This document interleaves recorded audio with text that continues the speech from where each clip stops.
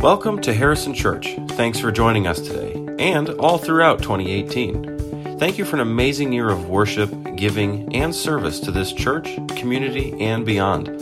We look forward to spending 2019 with you. But today, enjoy the last sermon of 2018 from Pastor Kyle McCain.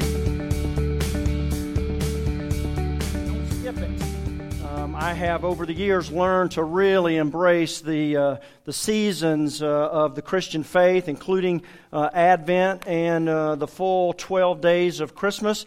It's too good to just do it for one day and then move on and go back to our normal routine. So I pray that you will continue to be mindful of the arrival of the Christ child once again for maybe a little longer than you are accustomed to. Pastor Elizabeth is away today, and I knew I was preaching today. I knew I was preaching today for weeks, and yet I was still working on my sermon in between the Alabama and the Clemson game last night, I must confess. And I stayed up too late for a school night, but thankfully we didn't have 8:30 service, even though not everybody got the memo. And so I am operating on a little less sleep than usual, but I pray that you'll be blessed by something that you hear this morning. In our scripture lesson for today, Luke has recorded the only story of the adolescent Jesus in all four Gospels. And he uses the story to conclude the birth narrative and to open the door into Jesus' ministry, his adult ministry, if you will. And the 11 short verses that I'm going to read, Luke exposes a theme that he carries throughout his narrative. The temple will be center stage for this story that he is going to tell. And that Jesus' relationship with his heavenly Father is at the center of everything that he does. And so in our text today, we see a 12-year-old Jesus separated from his parents. You may be familiar with the story when he remains behind in Jerusalem while they leave for home.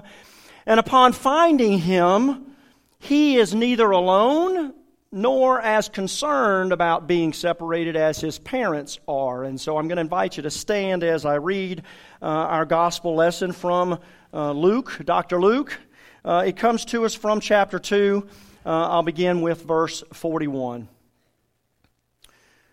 Now every year his parents, that's Jesus' parents, went to Jerusalem for the festival of the Passover. And when he was 12 years old, they went up as usual for the festival. When the festival was ended and they started to return home, the boy Jesus stayed behind in Jerusalem, but his parents did not know it. Assuming that he was in the group of travelers, they went a day's journey. Then they started to look for him among their relatives and friends. When they did not find him, they returned to Jerusalem to search for him. After 3 days, they found him in the temple, sitting among the teachers, listening to them and asking them questions. And all who heard him were amazed at his understanding and his answers. When his parents saw him, they were astonished. And his mother said to him, "Child, why have you treated us like this? Look, your father and I have been searching you for in great anxiety." He said to them, "Why were you searching for me? Did you not know that I must be in my Father's house?" But they did not understand what he said to them. Then he went down with them and came to Nazareth and was obedient to them. His mother treasured all these things in her heart. The word of God for the people of God. Thanks be to God. You may be seated. From the beginning of his writing, Luke wants us to know that Mary and Joseph are faithful to the Jewish practices and the Jewish traditions. In the previous few verses, we see that Jesus was circumcised on the 8th day, and when the period of time had passed for Mary's purification, they returned to Jerusalem and presented Jesus in the temple. That's that scene with Simeon and Anna And it is the custom that the first male child would be presented to the Lord. And so Luke wants us to know that they are practicing Jews, that Jesus was raised in the Jewish tradition. And according to Luke, Mary and Joseph went to the festival annually, as is required. Now, Passover is one of 3 festivals that are required, or pilgrimages that are required, where an adult male especially, but often the family would travel back to Jerusalem.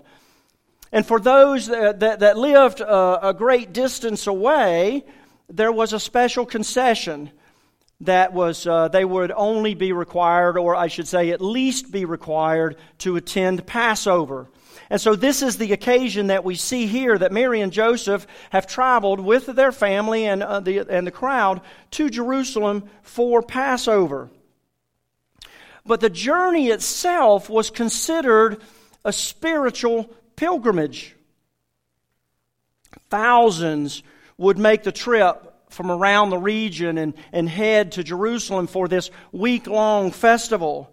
And so from Nazareth, it's about 65 miles on foot, and so from Nazareth to Jerusalem, it would have taken them about 4 or 5 days. And so, as was the custom, they traveled with family and friends and neighbors and others, and they traveled in groups. And it was normal for the men to travel separately, or at least lead the pack, and then the women would be later on in the pack, and the kids would kind of go back and forth between the group. And so in that context, it's easy to see how Jesus might have gotten lost later on in our story. But they traveled together and they made this trip. And Jerusalem sits high up on a mountain. If you go back to the Old Testament and you look at where the king acquired the land for the temple, it's up on a hill and it can be seen from everywhere, for miles and miles around. And so whether you're traveling from the north to the south or from the south to the north, but you're heading to Jerusalem, you're traveling upward.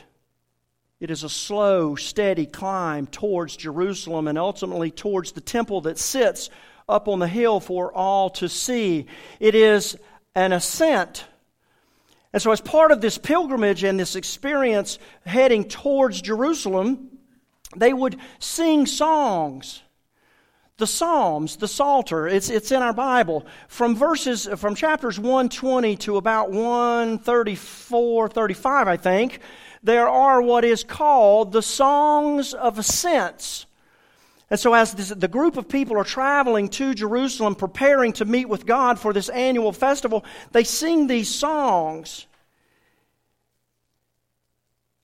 And they have these words that help prepare them. Things like, I lift my eyes to the hills where the temple sits. From where will my help come from? My help comes from the Lord, who made heaven and earth. Or 122 says, I was glad when they said to me, let us go to the house of the Lord. Or to you I lift my eyes, O God, you who are enthroned in the heavens. So we're talking about a 4 or 5 day journey of sharing pilgrimage experiences. Did you not talk about past Christmases this week when you were sitting around with family? They're telling stories of past pilgrimages, and they're telling the story of their history. And they're going to the temple to meet with God and to remember that they were delivered from slavery in Egypt. And so I invite you to think about how it is that you prepare to come and meet with God in this place each week, or especially this week, as we celebrated the birth of Christ on Tuesday, and you know that Sunday's coming, and you begin to anticipate coming to this place. How did you prepare? Advent, the season that we just came through, is a complete season of preparation. And that's what I love about the Christian calendar and the rhythm of the faith, is that we begin to anticipate and look forward to Christmas as we pass through Advent, preparing our hearts to revisit that familiar place, that story of Jesus' birth. If you've ever traveled for a holiday, especially Christmas, out of Charlotte, you know what it's like trying to get back home.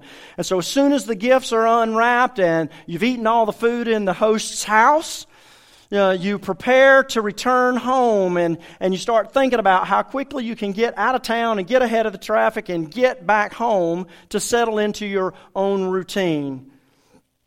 And so this is where we catch a glimpse of sort of the preteen Jesus.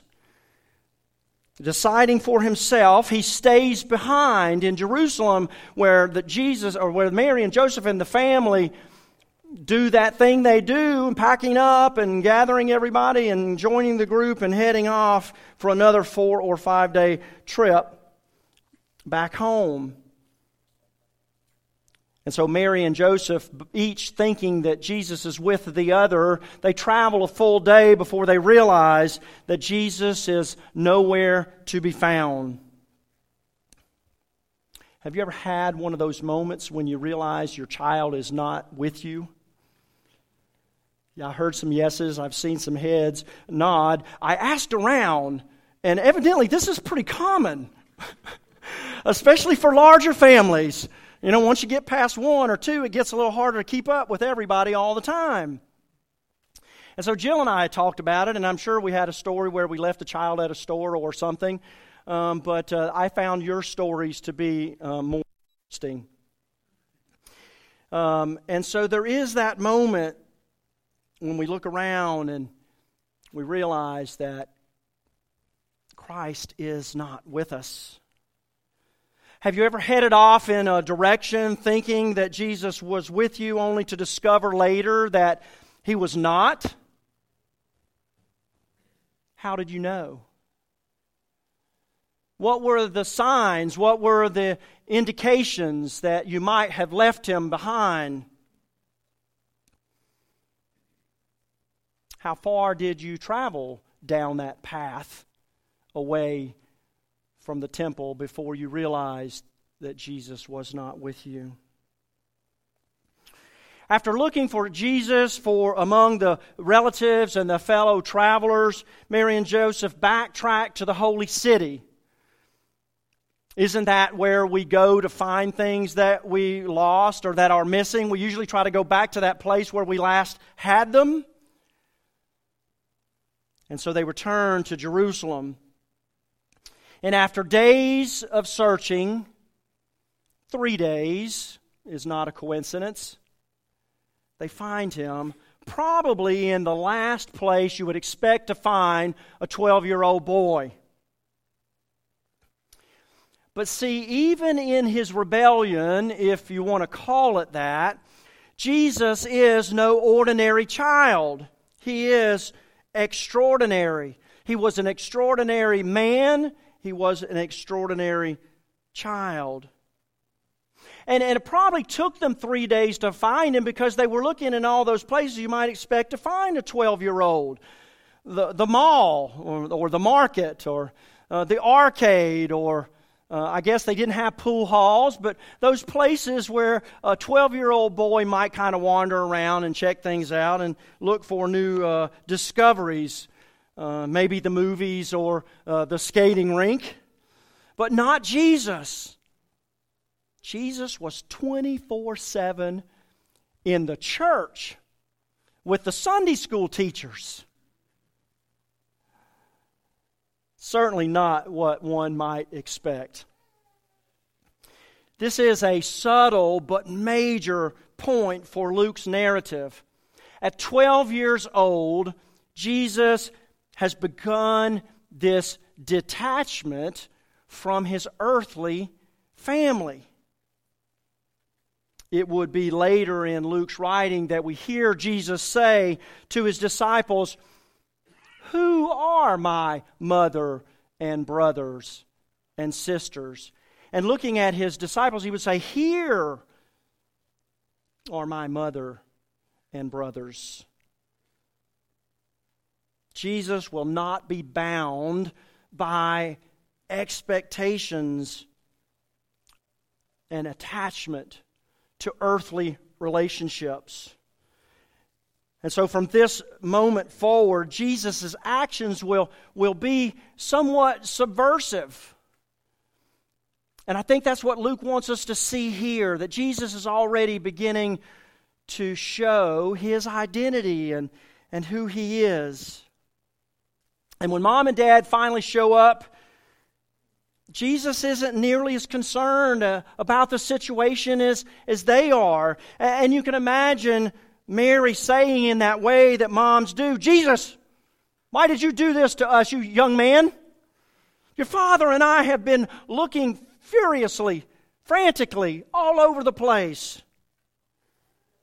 To which Jesus would say, Mom, didn't you know? Why were you searching? Didn't you know I would be in my Father's house? In my Father's house. Did you catch that? In my Father's house. And Joseph is standing there. Mary and Joseph are standing there with Jesus. They're in the temple, and he says, I must be in my Father's house. Jesus is revealing his identity, and they missed it. The temple courts were that place where scholars and teachers and students gathered to exchange ideas. And so outside the Holy of Holies or the inner sanctum, if you ever saw a picture of the Herod's temple, it's a huge space. And so that's where the learned hung out, the lawyers, the teachers of the law, the scribes and the Pharisees. That's where they spent time talking about Torah and discussing ideas. And so at the age of 12, still a child, Jesus joined their conversation. And the people were amazed at both the questions that he was asking and his answers that he gave to their questions. And not because he was telling them things they already knew. He wasn't repeating Scripture or Torah. He wasn't telling them what he had been taught in Hebrew school. This isn't your fifth grader reciting multiplication tables. Jesus is amazing them with a knowledge that they have yet to be exposed to. He is saying amazing things. The gospel writers collectively use this Greek word amazed some 30 times. But it has a range of meaning. And it's from amazement with terror in some places where they kicked Jesus out of Nazareth.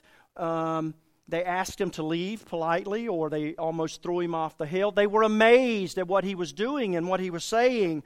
Or astonishment, full of perplexity and confusion, bewilderment, if you will. There is something indeed unique going on here, and it is not simply Jesus repeating what they have already taught him or what he has already been taught. It is words that are subversive, words that begin to bump up against the norm, and they don't quite know what to do with it. Jesus' words are to turn the world upside down. He asks questions to create expansion, right? To capture the imagination, to increase the kingdom of God in ways that had yet to be considered. Later we see Jesus asking questions like, who by worrying can add a single hour to your life? Or who is greater, the one at the table or the one who serves? What good will it be for a man if he gains the whole world but forfeits his soul? Why do you look at the sawdust in your brother's eye and yet ignore the plank in your own eye? Why do you entertain evil thoughts in your heart? In His own amazing way, Jesus teaches about the kingdom of God by asking questions and telling parables and allowing us to come to our own conclusions and to reach that place where He's leading us. He doesn't espouse doctrine or rules, but provokes thought and conversation that lead to discovery. When was the last time Jesus' words astonished you? When was the last time you heard Jesus say something in Scripture that kind of caught you off guard? When was the last time you heard something familiar in a way that made you pause and reconsider the way you have heard it in the past? I think sometimes we make Jesus' words say what we want to hear so that we can feel confident and certain of our understanding. But that's the last thing that Jesus' words are intended to do. I've been taught in my seminary training, but if there are two interpretations of a Scripture and there is a question as to which one is the most accurate, it's always the harder one. It's always the more difficult one. It's always the one that bumps up against your preconceived notions of who Jesus is and what the kingdom of God will be like. Mary and Joseph's search led them back to the temple. And Jesus insists this should be no surprise. After all, where else would the Son of God be except in His Father's house? And so I want us to spend some time thinking about where we might expect to find Jesus when we discover that we have gotten separated on our journey. That somehow along the way, either we've headed off in the opposite direction or there's been a fork in the road and we now find ourselves with some distance between us and this Christ child. One of the early scholars, one of the desert fathers of the faith, wrote in response to this passage, "If you seek the Son of God, seek first the temple. For it is there the Son of God is found." And I agree with that, but I don't think he means the temple in the way that we typically understand temple. I don't think it's the church, or at least it's certainly not the church building. I can tell you I go in the sanctuary during the week when you all are not here, and the Spirit is not the same without you in it. It is, after all, just a building. And so I don't think that Origen is saying that if you just keep going back to the building, you'll find God there, and then you can go back out into the world. Although spiritually that probably happens when we gather in Christ's name to worship and study.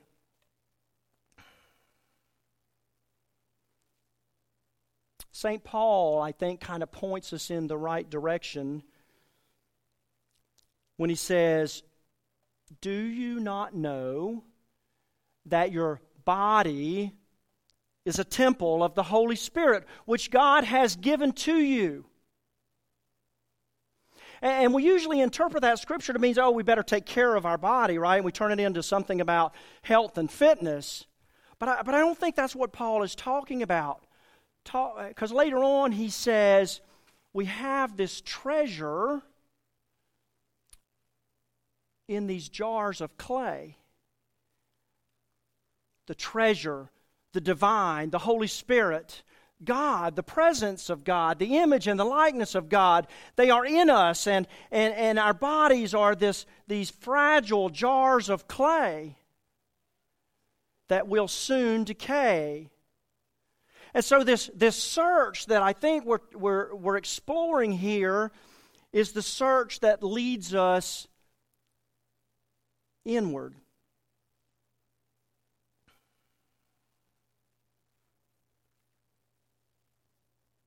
Like most of the Christian faith, the search for Jesus is a bit of a paradox. It is an ascent to a holy place, but it is a journey down, inward, deep into that place where the Spirit of God dwells in us. We know from Scripture and the creation story that it is the breath of God breathed into us by the Creator that gives us life. And so it is the pursuit and the journey to find that place where the divine is in us, and then to allow it to be lived out through us. It is His Spirit that resides deep within us. One scholar said, or another scholar said, it is the divine Spirit that completes our human nature in its fullness and in its complexity. It's simple, yet it is complicated. Because when the Christian faith has been reduced to a set of beliefs or practices or right doctrine, and there are no apparent signs of Jesus' presence in our lives, we come to realize that perhaps we have left Him behind. And we are now operating in our humanity. The search for Jesus begins with the recognition of His absence. The search for Jesus is a pilgrimage that lasts a lifetime. And it is on a path that leads beyond the superficiality of our pride and our egos to that place within us where the divine Spirit resides. To find Jesus is to be amazed and to be converted again and again and yet again. And it is a journey worth taking. And so I'll close with this final thought. Meister Eckhart wrote that my work, your work, our work, is to free myself of myself so that Christ may be born in me. Merry Christmas. Let's pray. God, as we have just come through this season of celebration and revisiting our own festival of Christmas, where we prepare to receive the Christ child once again, I pray that this new year would be the beginning or the continuation of a lifetime pilgrimage where we begin to search frantically for the Christ child within us. That we begin to move ourselves out of the way and die to our own egos and our own desires and our own preferences to open up a way that Your Spirit may be birthed in us. Lord, that we might live a life that reflects the breath of God into the world, I pray. In Jesus' name, amen. Thanks for listening to this week's message. As always, you can find out the latest happenings at Harrison on Facebook or on our website at harrisonchurch.org.